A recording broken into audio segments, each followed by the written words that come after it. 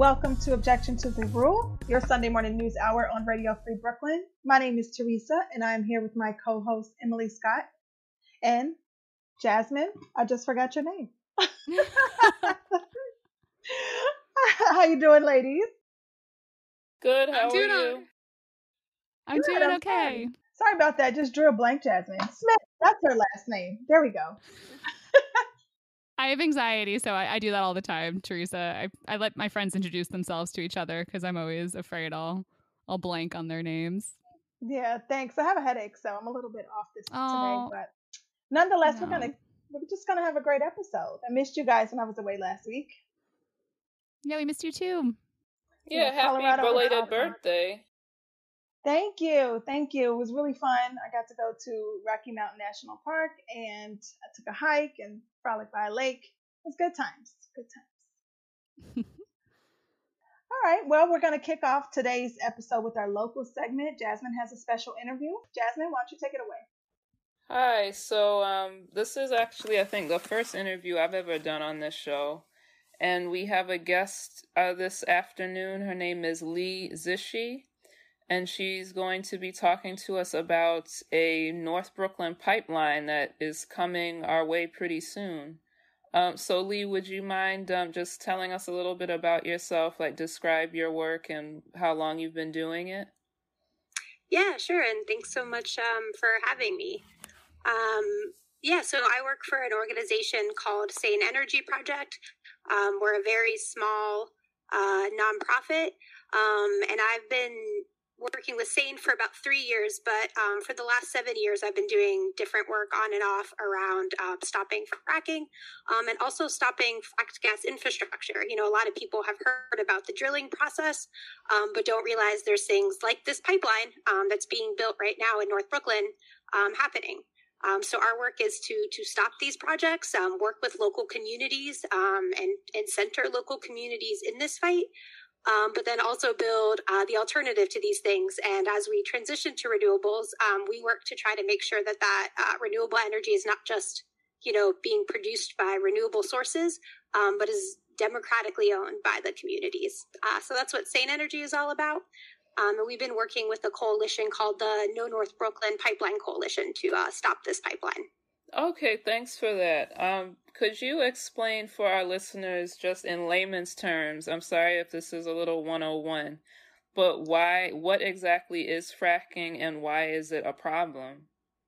Yeah, no problem. I am such an energy nerd, so I'm always happy to, back it up. So fracking is this process. There is gas that is trapped in these formations of rock, this shale rock. And fracking drills down into the rock, blasts it open through high pressure and a slurry of chemicals in the water. And it's a problem for a lot of reasons. One, this actual process of fracking has contaminated groundwater. It also creates a lot of air pollution for people who are living next to these fracking wells.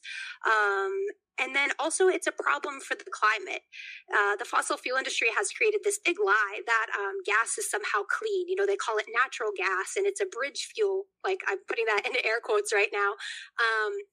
In between, say, coal and renewable energy. But it's still a fossil fuel, and it still lets off a lot of carbon dioxide when it's burned, but also in of itself, it's a very, very powerful greenhouse gas. So people talk about, carbon dioxide a lot, but natural gas is mostly methane, which is actually even stronger of a greenhouse gas for the first 20 years it's in the atmosphere. So, fracking is a problem for local communities that are being fracked in Pennsylvania and all around the country, but also to us globally as it relates to climate change.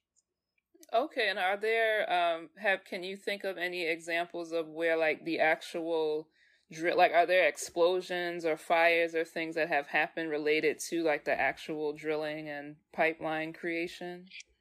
There's definitely been a lot of, there have been some incidents actually on the well pads, but definitely a lot of pipelines explosions. And, since there's been this big boom of fracking in places like Pennsylvania, here in New York, we actually banned it because of the threats to, our water and all those different things I just listed before. But in places like Pennsylvania where they are still fracking, there's been this big rush to get all the gas out of Pennsylvania. And so what's been proposed is this just nasty web of pipelines and compressor stations. And, they see us as a market for that kind of gas. And we have seen actually a lot of explosions when it comes to these pipelines. There was one in Western Pennsylvania, not far from where I'm from, and it was in service less than a week before it exploded. Wow. So we do see a lot of explosions, especially on some of these newer, bigger pipelines. These are where we typically see explosions are these interstate transmission pipelines, these really big ones that get the gas from Pennsylvania to other places. But there are, smaller explosions that have happened within cities, within, smaller distribution lines. There was a massive explosion in San Bruno, California. We also saw a suburb in Massachusetts where their distribution system got overpressurized, and there was all these explosions and fires, and a young 18-year-old was killed. So we do have concerns about what's being built here locally as well, even though there's a less of a chance of explosion than, say, those bigger interstate pipelines. Okay, and can you talk a little bit more, or not a little bit, that's the main point of the local story, about the background of this particular project that's happening in Brooklyn? Yeah, definitely. But I'm glad we got to talk a little bit, about the source of this gas and how it affects people beyond us. But definitely, this is a Brooklyn radio show. So what's happening here in Brooklyn is National Grid has been building a pipeline. They call it the Metropolitan Reliability Infrastructure Project, but we've been calling it the North Brooklyn Pipeline. And what it does is it pretty much builds this major, like a very big transmission pipeline, smaller than those big interstate ones I was talking about, but bigger than the ones that come, right down most of our streets and into our homes. And they're trying to build this pipeline from Brownsville to Greenpoint. They originally proposed it because they wanted to bring more gas into New York City through another big pipeline called the Williams Pipeline, which we beat this year, actually. New York State denied it for good. But originally, National Grid wanted to build this North Brooklyn Pipeline to bring more gas into their system. But now that the pipeline has been stopped, this bigger pipeline, they're claiming that they need this pipeline to keep up pressure in Southeast Queens. There's a lot of reasons we think that might not be true. National Grid hasn't been forthcoming with a lot of information about their gas supply.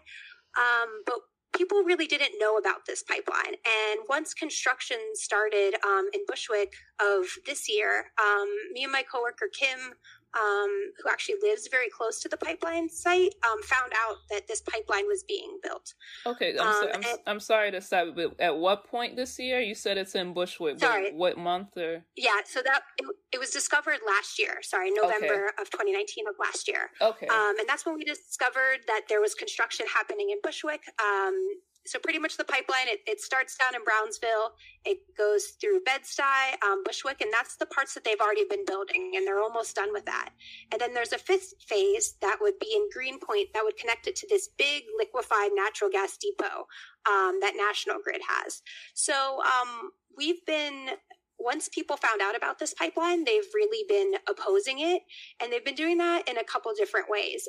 There's this really complicated regulatory process that actually really affects us all very much on a daily basis. National Grid, in order to build this pipeline, they actually have to raise our monthly bills if they want to pay for it. And that's approved through New York State, through the Department of Public Service and the Public Service Commission. So we've been kind of doing this in the weeds regulatory process, trying to get New York State to say no, like don't raise our rates to pay for this fracked gas pipeline. And then we've also been asking for Mayor de Blasio in New York City to pull any construction permits, because the community has been very opposed to this pipeline. Pretty much all the communities that it goes through, down from from Brownsville to Greenpoint have a history of environmental pollution, whether that's from the Greenpoint oil spill and the contamination of Newtown Creek. Also, a lot of these communities have been poisoned by waste trucks going through. Brownsville has some of the highest rates of asthma. These communities are also very cut through by highways like the BQE. So they don't want more fossil fuel infrastructure to be built in their communities. Right. And also people, understand that we should not be investing in fossil fuels in 2020. California in the West is burning. The people in the South Gulf have been pummeled again and again by hurricanes. To be investing this much money, they're asking for $185 million rate hike just for this pipeline alone. It's just kind of crazy. People want renewable energy. So we've been trying to stop it in this regulatory process, but National Grid just keeps building. And pretty soon, if they finish phase 1 through 4, which is from Brownsville kind of up until like Williamsburg, they will be able to start running gas through this very soon. And so that's what we've been trying to stop.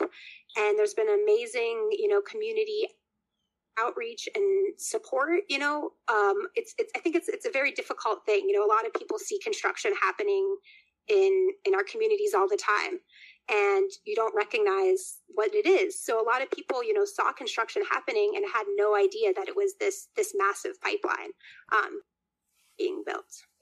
Okay, and when you say, thanks for that background, and when you say that people in the community have been fighting back against, trying to use like the regulatory measures, can you describe like what are some of the specific actions they've taken? Like what form does the protest against this take?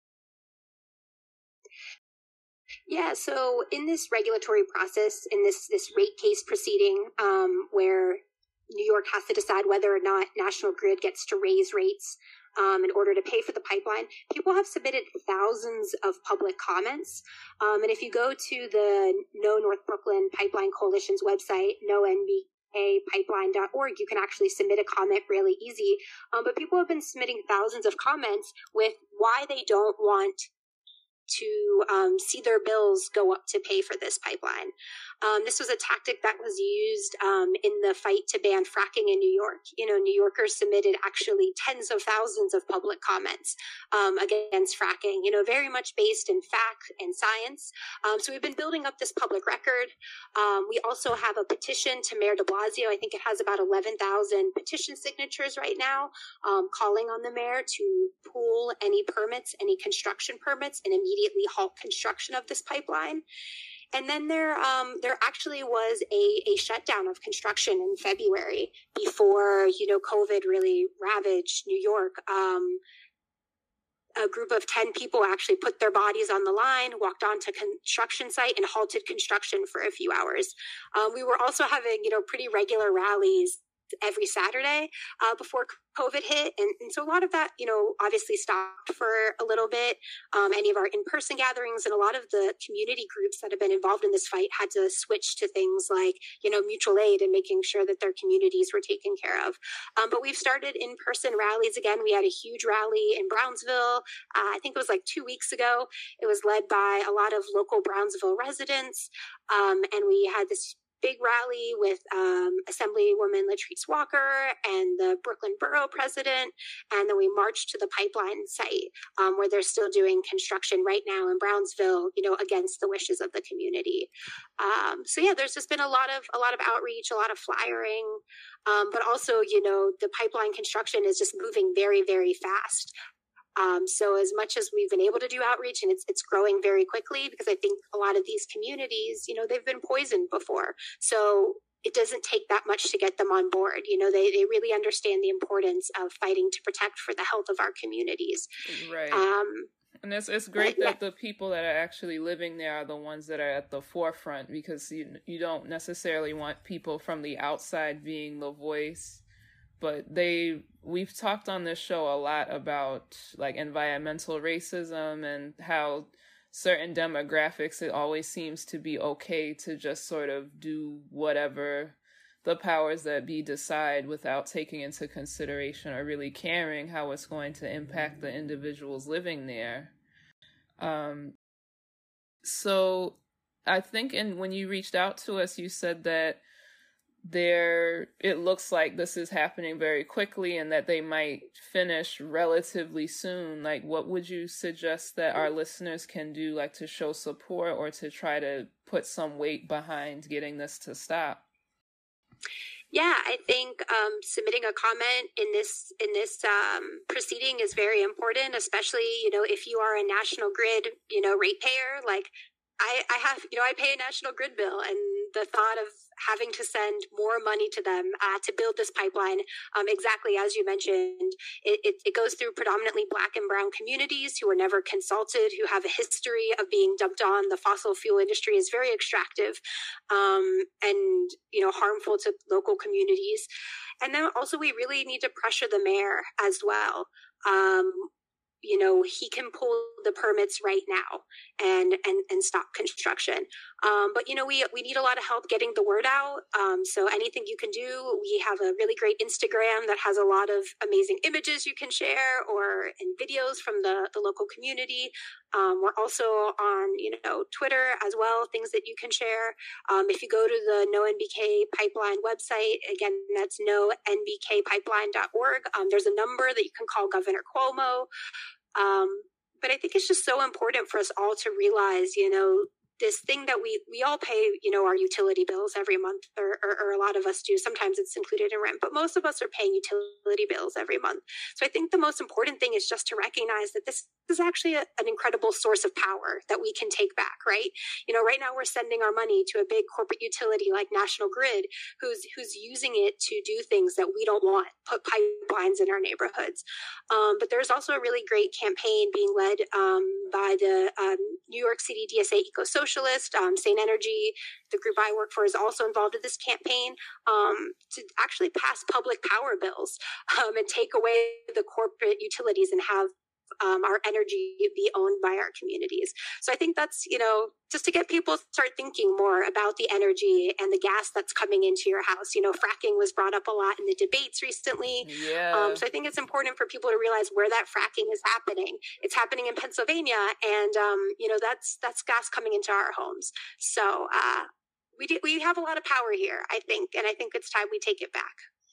Okay, can you plug for us what is the Instagram handle that people can follow?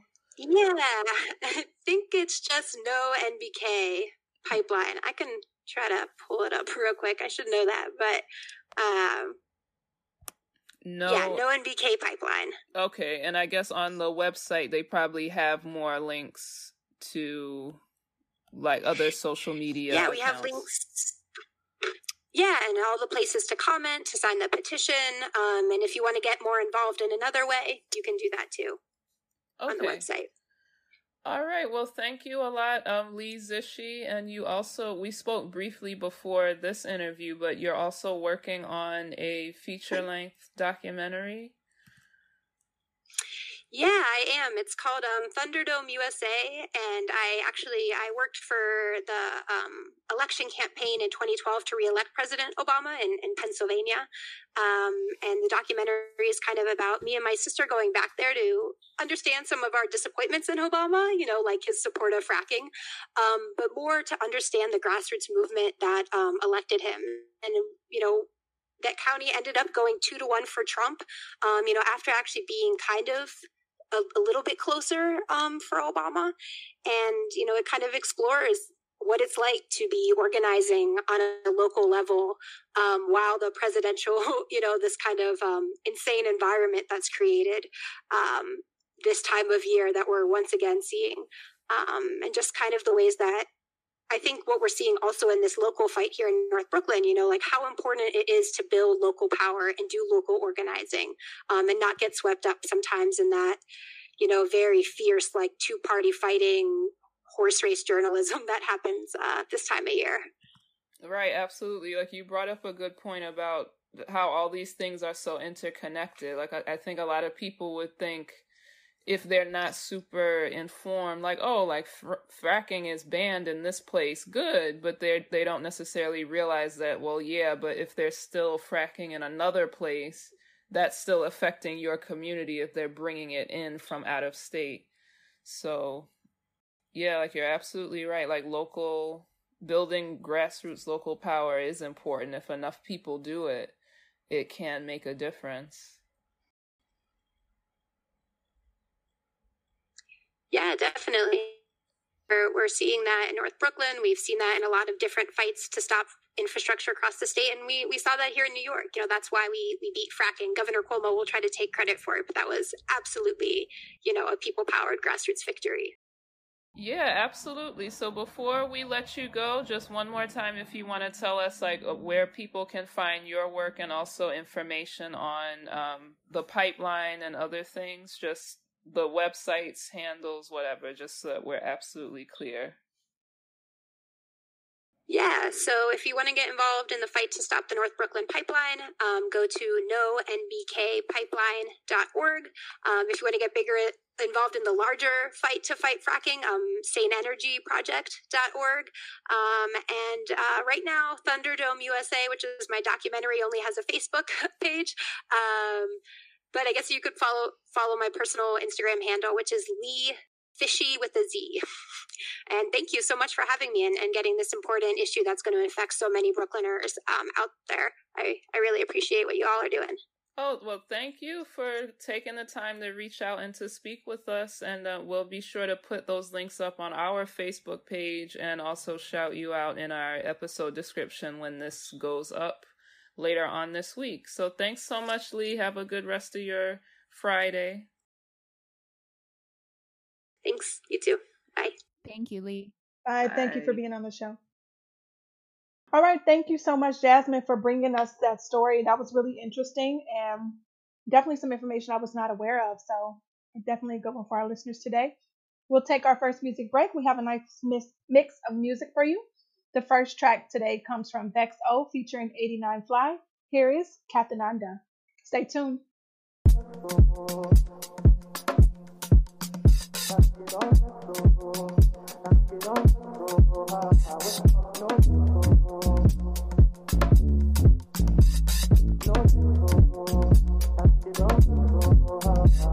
Me no lie, got lost in her eyes. Found something I like, yeah. Weren't even my type. Me no lie. We had drinks all night. Put my phone on silent, and I don't know why. No, I couldn't leave her. Should've said bye, Felicia. Must have been the tequila. I wish you had amnesia. Come, what I did can't be undone. Kiss and chase, baby, run. Don't give my love to no one. Bad belly when she get. You go try, she not forget. No forgiveness. So to the left. Wanna take a real life reset. She said I don't no effect. And I say no vexo. My baby don't vexo. And I say no vexo. My baby don't vexo. I just wanna get behind you on the dance floor. Then I take it back to the back of the dance club. Handsome, always call me handsome. Then I hand rub, throw tantrums. If you leave me, that's it. Lord, no lie. When I ride on the beat, I just try to supply on the beat. Welcome back to Objection to the Rule, your Sunday morning news hour on Radio Free Brooklyn. So today we have an extended local news segment with some news that's centering around Radio Free Brooklyn. Emily, why don't you bring us some updates to that story? Absolutely, Teresa. Thank you. So, yeah, a quick revisiting of the Wall of Lies project that Jasmine talked about last weekend. So Radio Free Brooklyn, like last weekend, Jasmine discussed how Radio Free Brooklyn created a 500 square foot public art exhibit displaying all 20,000 plus false statements made by our commander-in-chief while in office. And it was documented and fact-checked by the Washington Post. So last weekend, there was an outdoor event with some live programming centered around the wall, and Senator Chuck Schumer even stopped by, and he posted about it on his Facebook. So it was a pretty cool day for the station for sure. And I think they decided to extend it being there for a little bit. I think I saw somewhere. And then on Wednesday night, it was actually vandalized with pro-Trump Proud Boys graffiti. It said "Vote Trump or die" and "Stand back" and "Stand by." A phrase that the president said at the first debate, if anyone who's listening remembers. How can we forget? I know. Super fucked up. So RFB thinks the project is too important to just throw away. So a GoFundMe campaign's actually been started to help restore it and rehome the wall. If you'd like to support the campaign, you can find it on GoFundMe.com under the name RFB's Wall of Lies Emergency Restoration Fund. But yeah, just letting you know that there's a lot of hate out there. It's pretty wild. They're among us, right? Yeah. I feel like it's just coming up through the woodworks, but it's not surprising at all. Yeah. Agreed. All right. So there's a lot of hateful cowards out there, and they're just getting bolder by the day. So people have to stay vigilant and take it seriously. Absolutely. Yeah. All right. Well, Emily, you want to break into our national news story? I certainly will. Yes, it's a big segment just filled with my voice. But yeah, so my national news story comes from an October 6th New York Times article by Cecilia King and David McCabe titled "House Lawmakers Condemn Big Tech's Monopoly Power and Urge Their Breakups." Quote, "House lawmakers who spent the last 16 months investigating the practices of the world's largest technology companies said on Tuesday that Amazon, Apple, Facebook, and Google had exercised and abused their monopoly power and called for the most sweeping changes to antitrust laws in half a century." Led by Democrats, the House Judiciary Committee released a 449-page report after more than a year of investigating, including a hearing featuring testimony from Mark Zuckerberg of Facebook, Jeff Bezos of Amazon, Tim Cook of Apple, and Sundar Pichai of Google. The report categorized the four tech giants as former, quote, scrappy startups that had become, quote, the kinds of monopolies we last saw in the era of oil barons and railroad tycoons. The four companies are worth over $5 trillion combined, which is, it's a number that big is actually really hard to comprehend. But maybe we'll revisit that when we start discussing the story.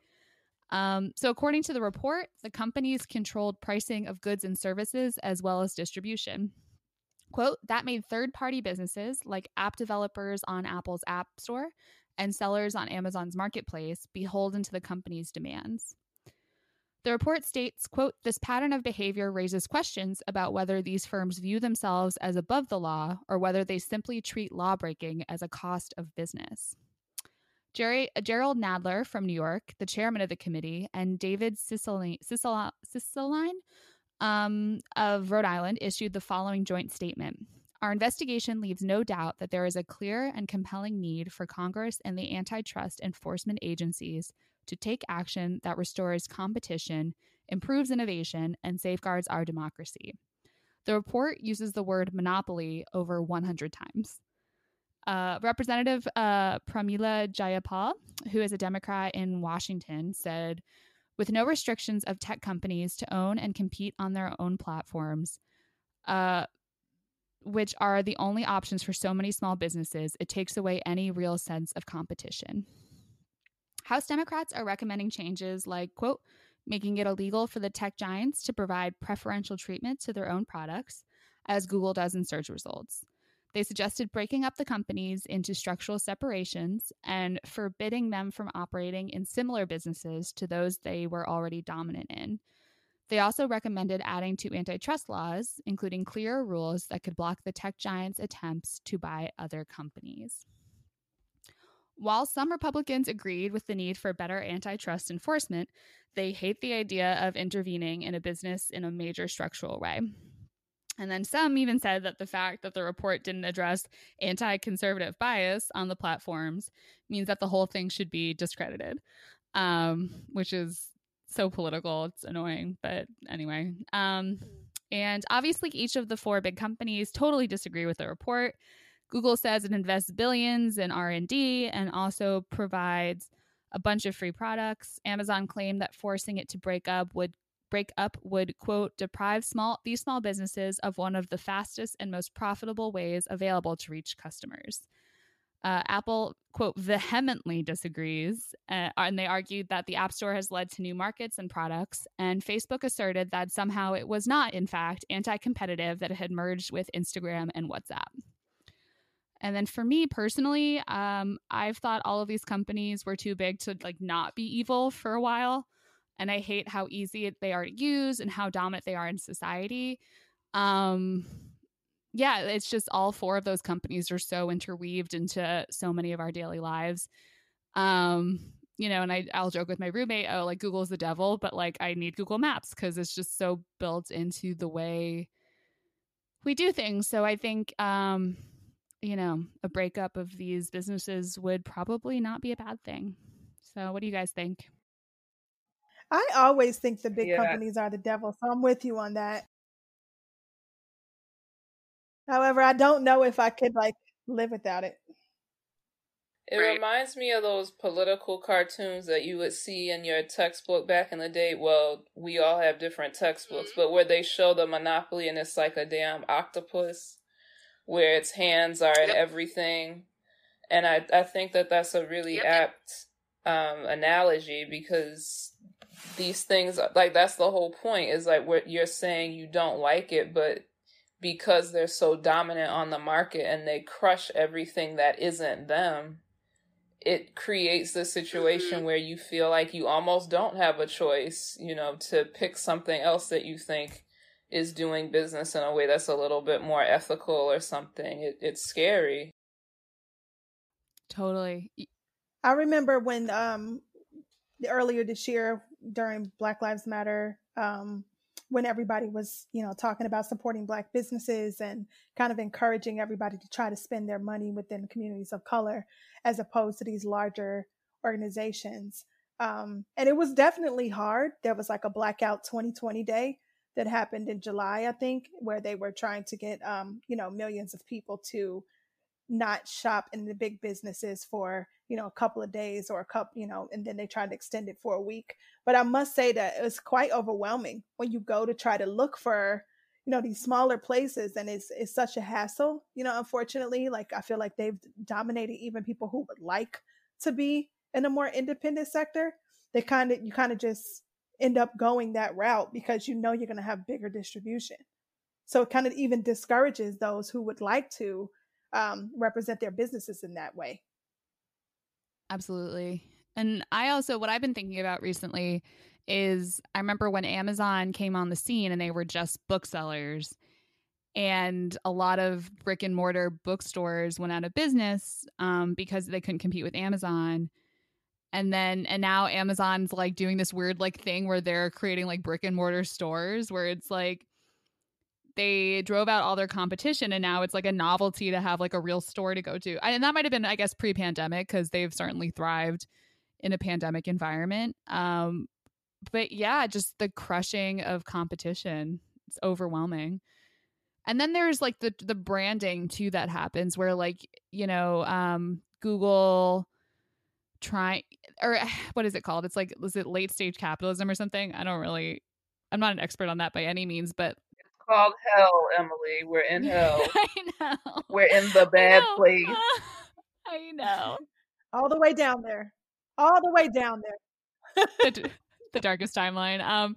Where it's like, you know, trying to brand themselves as socially conscious with Google Doodles and stuff like that. But it's like there's so much going on behind the scenes where they're just making money, and so much money, and, you know, all the cookies and stuff. Like, they know what you're looking at and they're advertising to you based on those things across platforms too. And they're racist as hell. Like, they're in bed with all types of corrupt political decisions. I just saw very recently that Facebook is going to shut down QAnon stuff, or they're trying to shut that down. It's like, well, yeah, at this point, when it's been years of the shit running rampant, and people are now like in these theories have now poisoned people that are working in the government. Now you're making a decision to take some kind of decisive action. Like these tech companies, they're extremely evil, so I'm glad that there's at least like some pushback happening, but time is going to tell like how successful it is. But I do think now there are more people that are waking up to like the nefarious side of these things. I think there's been a lot of propaganda around like, oh, these tech people, like they're going to solve all the world's problems. And there's almost like this worship of them and their quote unquote innovation. But I think they've been around long enough now where I think more and more people are kind of opening their eyes to the dark side of what these corporations are doing and what they have done. And the way that they have transformed society, but think it's like they're in this bubble where they think they're like, improving the way we live and stuff. But so Rebecca Solnit, who wrote Men Explain Things to Me, I saw her give a book talk how many years ago, like 5 or 6 years ago at this point. She did these series of atlases based on a bunch of different cities, and they're really, really cool. And she got into the whole tech thing, and she talked about, she's not a fan of Silicon Valley, and she talked about how there's this small group of mostly white men, sort of, especially with things like Google Maps, because it was about atlases, have now dictate for us how we get from one place to another. Like back in the day, before Google Maps, you had a map or an atlas, or you would have to ask people on the street for directions. And there were so many different ways to get from one place to another. And those things have sort of shrunk because we'll ask Google Maps, and Google Maps will tell us you do this, and then you do this, and you do this very, very specifically. And while it solves some problems for us, right? Like, avoiding traffic, or we've gotten lost, how do we fix this? It's also in a lot of ways shrunk our world as individuals. And I think that's just an example of Google Maps, but it was a really cool lecture.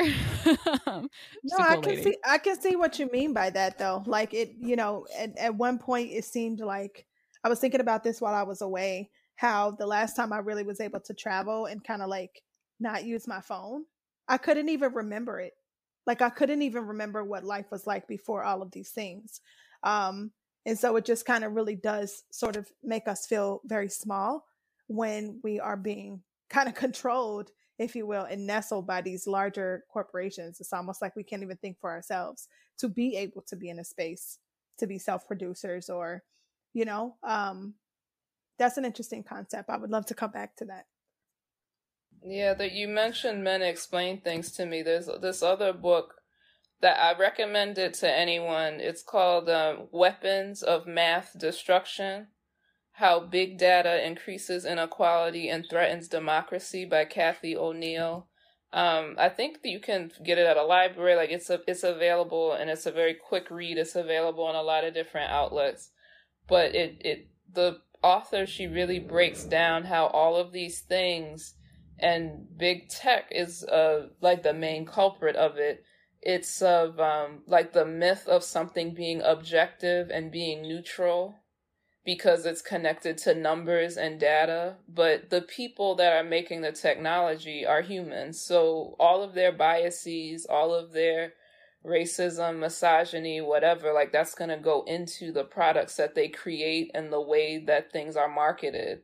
But because it has this veneer of being some objective measure, people don't question it.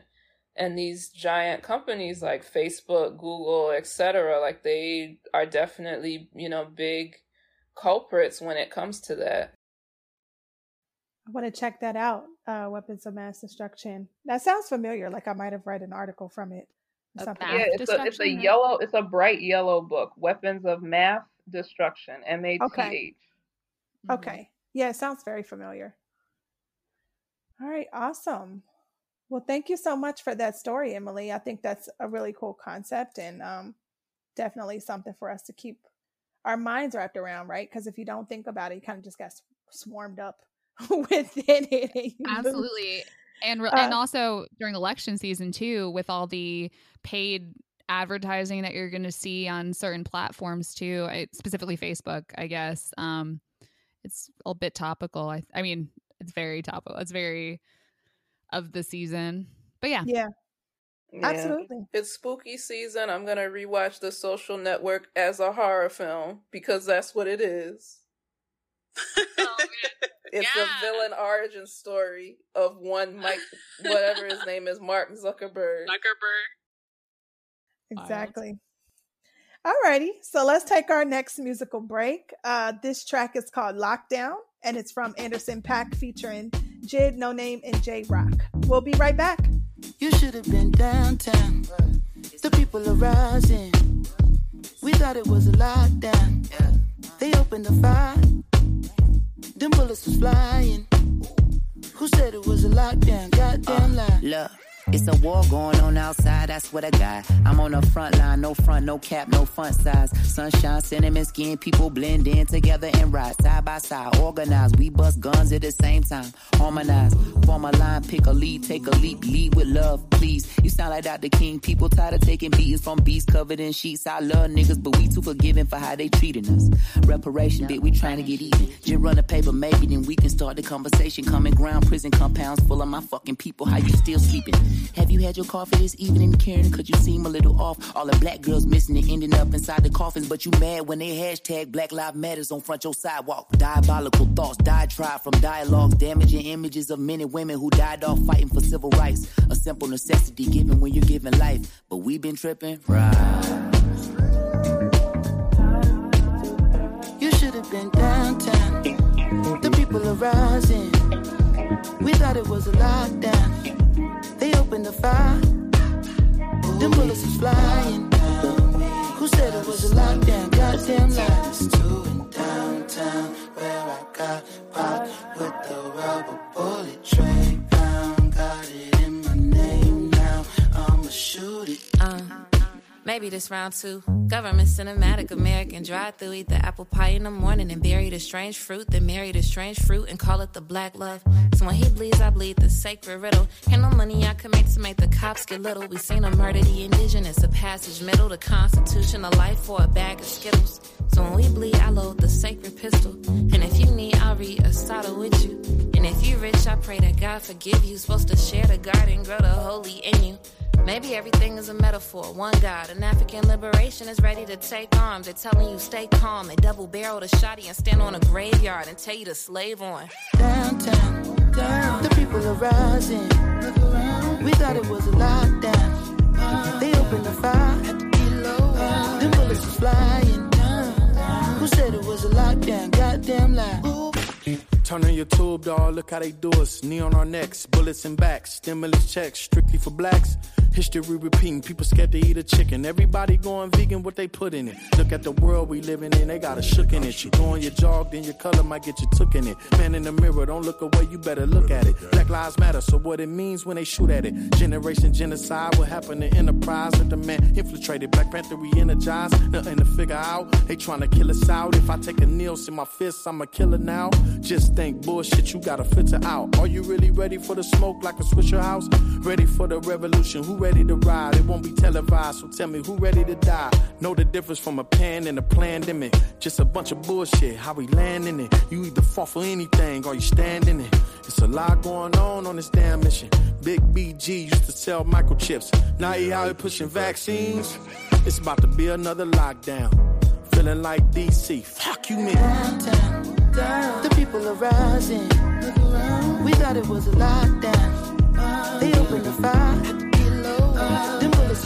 Welcome back to Objection to the Rule on Radio Free Brooklyn. And we're going to jump right back into our news story. This is a world news story that is coming from Berlin, and information from this story was drawn from CNN and the New York Times. So more than 1,500 officers were used to evict about 50 residents at the Liebig 34 home, which is in Berlin, just on Friday. They are a radical left, alternative, anarchist, queer, feminist community who have occupied this building since 1999. The owner of the building decided not to renew the lease 2 years ago and sued the occupants when they refused to leave. Police began enforcing the eviction order early on Friday, and a few hundred people held a protest as officers removed the residents from the 4-story building one at a time. Liebig 34 is a feminist refugee community and has been a symbol of resistance, and is also one of the last resisting symbols of the leftist scene in the German capital. The building is covered in flags and leftist graffiti. It offered a place for refuge for women, trans, and intersex people since 1999. An autonomously run bar and cultural center allowed the occupants to raise funds to cover the rent. The residents of Liebig 34 said the police stopped their lawyer from entering the house, and therefore the eviction is still illegal. However, the Berlin police announced on Twitter Friday morning that the resident has been cleared and they moved all 57 people out of the building. So I thought this story was interesting just because, we don't hear about these sort of leftist communities that exist, underneath the veil. This group obviously was a refuge to a lot of different types of women. Later reports say that they changed the name in their community to be a non-cis men community. I think that was one of the last descriptions that I read. But it was definitely a refuge for people who were discovering their sexuality and also, just really finding themselves and feeling safe, not feeling like they needed to succumb to the regular ways of the world. So the eviction is quite interesting considering the times of COVID. These people have occupied this building for over almost 20 years, and they're being evicted one by one right now to be left on the streets. Who knows if they know anywhere to go, where they will go at this point. Are you guys familiar with the Liebig 34? No, I have not heard of them before this, but that's horrible. It's such a reminder of how violent evictions are. Like you're sending armed officers into a space to force people out of their homes. It's not a peaceful or neutral thing at all. I mean, it's not even like they were doing anything, in the articles that I read too, besides, of course, staying in 2 years past the eviction. But it wasn't like they were doing anything, to directly be charged with or breaking any laws. They were pretty much like a safe haven community for people. And then, the interesting part is that local bar, they had a whole fundraiser to pay the rent. So I'm just wondering exactly why they were thrown out of this space. But I guess there's more to come on this story. Yeah. I haven't heard of them either. And maybe that's, I don't know, because we're not plugged into, or I guess there's not a lot of news, I guess, in the US that's easy to find about groups like this in other countries. That's really, it's really upsetting in a lot of ways, including the fact that just housing is a human right, everywhere in the world. Absolutely. Yeah. And the fact that these people have occupied this building for over 20 years, Right. It's almost like a staple of the community that, one of the last standing pieces of that era of time, Right. Definitely something to remember. Yeah, I mean, I'm definitely not an expert, but I just, with the rise of so many right-wing fascist groups, I would not be at all surprised if there was like some sort of misogynist, like anti-left motivation behind, not wanting to renew their lease, or all of a sudden it's a priority now to get these particular people out. Like whether it's in Germany or what we see here, it's always specific communities they bear the brunt of being targeted and being pushed out in this way. Yeah, I mean, as we see patriarchy fall, all over the world, I think it's very interesting that these smaller pockets of people who have managed to exist outside of the norms are being disrupted, really just for statement purposes, just to make a statement, not even to do anything other than that. So just really unfortunate, but I think it's really actually very interesting that they've been able to maintain this safe space for people for so long, and house and protect many people. So, all right. So we're going to take a turn. And Emily, you got a good news story for us this week? I do. Yeah, here it is. I'm going to dive right in. So this story comes from a combination of a September 15th AP article by Dalton Walker of Indian Country Today. And that article is titled "Friendship Between Ireland Tribes Lives On in Lacrosse." Ireland and tribes there's a comma there, doesn't translate audio though. And then also I got information from an October 1st NPR report for Morning Edition by Bo Hamby titled "Ireland Lacrosse Bows Out of 2022 World Games so Iroquois Nationals Can Play." So a little bit of background info. The Iroquois Nationals are the lacrosse team that represents the Haudenosaunee Confederacy. And, quote, a confederacy, it is, quote, a confederacy of 6 First Nations: Mohawk, Oneida, Onondaga, Cayuga, Seneca, and Tuscarora.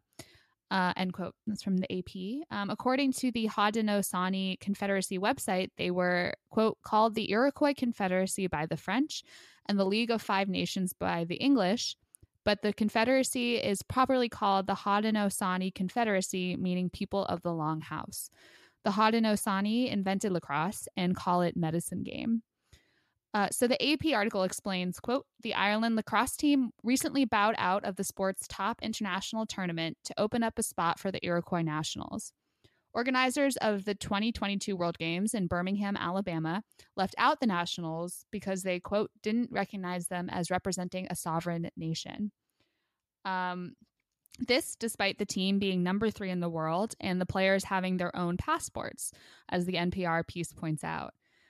From the AP article, quote, "Officials changed the requirements following pressure from lacrosse programs and other organizations, heat on social media, and an online petition that garnered more than 50,000 signatures. Unfortunately, however, by the time this happened, the 8-team roster had already been filled." Quote, Ireland lacrosse CEO Michael Kennedy previously told Lax Sports Network that since his team was the last to qualify based on 2019 rankings, he knew World Lacrosse would reach out.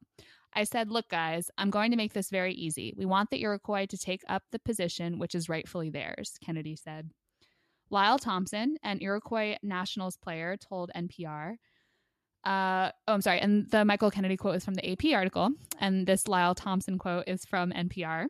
"A sense of me felt bad because they're sort of sacrificing and giving up their opportunity. But a part of me felt like this is the right move, and I do truly believe that." And as the AP article points out, and as listeners may remember us reporting on back in May, this is another gesture of friendship in the nearly 175-year history between the Irish and U.S. tribes. In 1847, the Choctaw Nation sent today's equivalent of about $5,000 to Ireland during the potato famine, less than 20 years after the Trail of Tears. And earlier this year, quote, hundreds of Irish donated to a fundraising campaign to help Navajo and Hopi families with supplies during the COVID-19 pandemic. And that's from the AP. So that's my good news story. It's nice to see people doing what's right, or, you know, and this is sort of starts in a fucked up place with the Iroquois Nationals team not being recognized, but it's good to see a lot of people putting the effort in to make that right, including a bunch of players, you know, giving up their spots. And it also shows that making a stink about stuff does make a difference. You know, the organizers felt the pressure that people were putting on them. So I love that story, actually. I think it's definitely a turn for the better. I mean, it's, you know, we talk a lot about diversity and inclusion, different things on this show, and how, you know, people are so late to the fucking party. But the reality is that these sort of smaller groups of people acknowledging what inclusion really looks like and the steps that need to be taken for that to happen, that's progress. You know, it's one thing to have a rainbow coalition, if you will, which has been what has served, right, as this sort of pseudo method of inclusion in the past. But inclusion really is making space for other people to move up, be recognized, be acknowledged, and participate. And it's not just saying that we should do it, but it's actually, you know, making sacrifices to have it happen. And I think that's awesome that we see a team of such legacy taking that move and making that sort of statement with how their actions are moving forward. Yeah, absolutely. You gotta put actions behind your words and actually be willing to give something up. So it's good to see that happening, even if it is in the sports world. It can happen in other parts of life as well. In a lot of ways, I think the sports world has trouble making changes, right? Like the Washington football team had a slur as their name until this year, the straight up slur. So I think, I think it's more, I think it has meaning for the outside world in an important way for things like that to happen, because the sports world is very masculine and has a lot of trouble breaking down those sorts of walls, you know. But yeah, absolutely. Thank you. That was a great story and a great show, ladies. Enjoyed it this week as always. So that's it for this week's Objection to the Rule. Thank you so much for listening. You can catch all of our older episodes on radiofreebrooklyn.org or on the Radio Free Brooklyn app, on Spotify, or anywhere you can find iTunes podcasts. Listen up for more independent Brooklyn media. And I think Jasmine is going to take us out with our final track of the day. Yeah, so unfortunately, October 6th, we lost a musical legend. Eddie Van Halen passed away at the young age of 65. He was a founding member, along with his brother, of the band Van Halen. And he was also, speaking of breaking barriers, he was also biracial. A lot of people don't know. He was born in the Netherlands to a white father and an Eurasian mother. So the song that I'd like to put out there for you all is Jump by Van Halen. It always puts me in a good mood, and I hope it does the same for you. So rest in peace, Eddie, and have a good week. Awesome. Bye.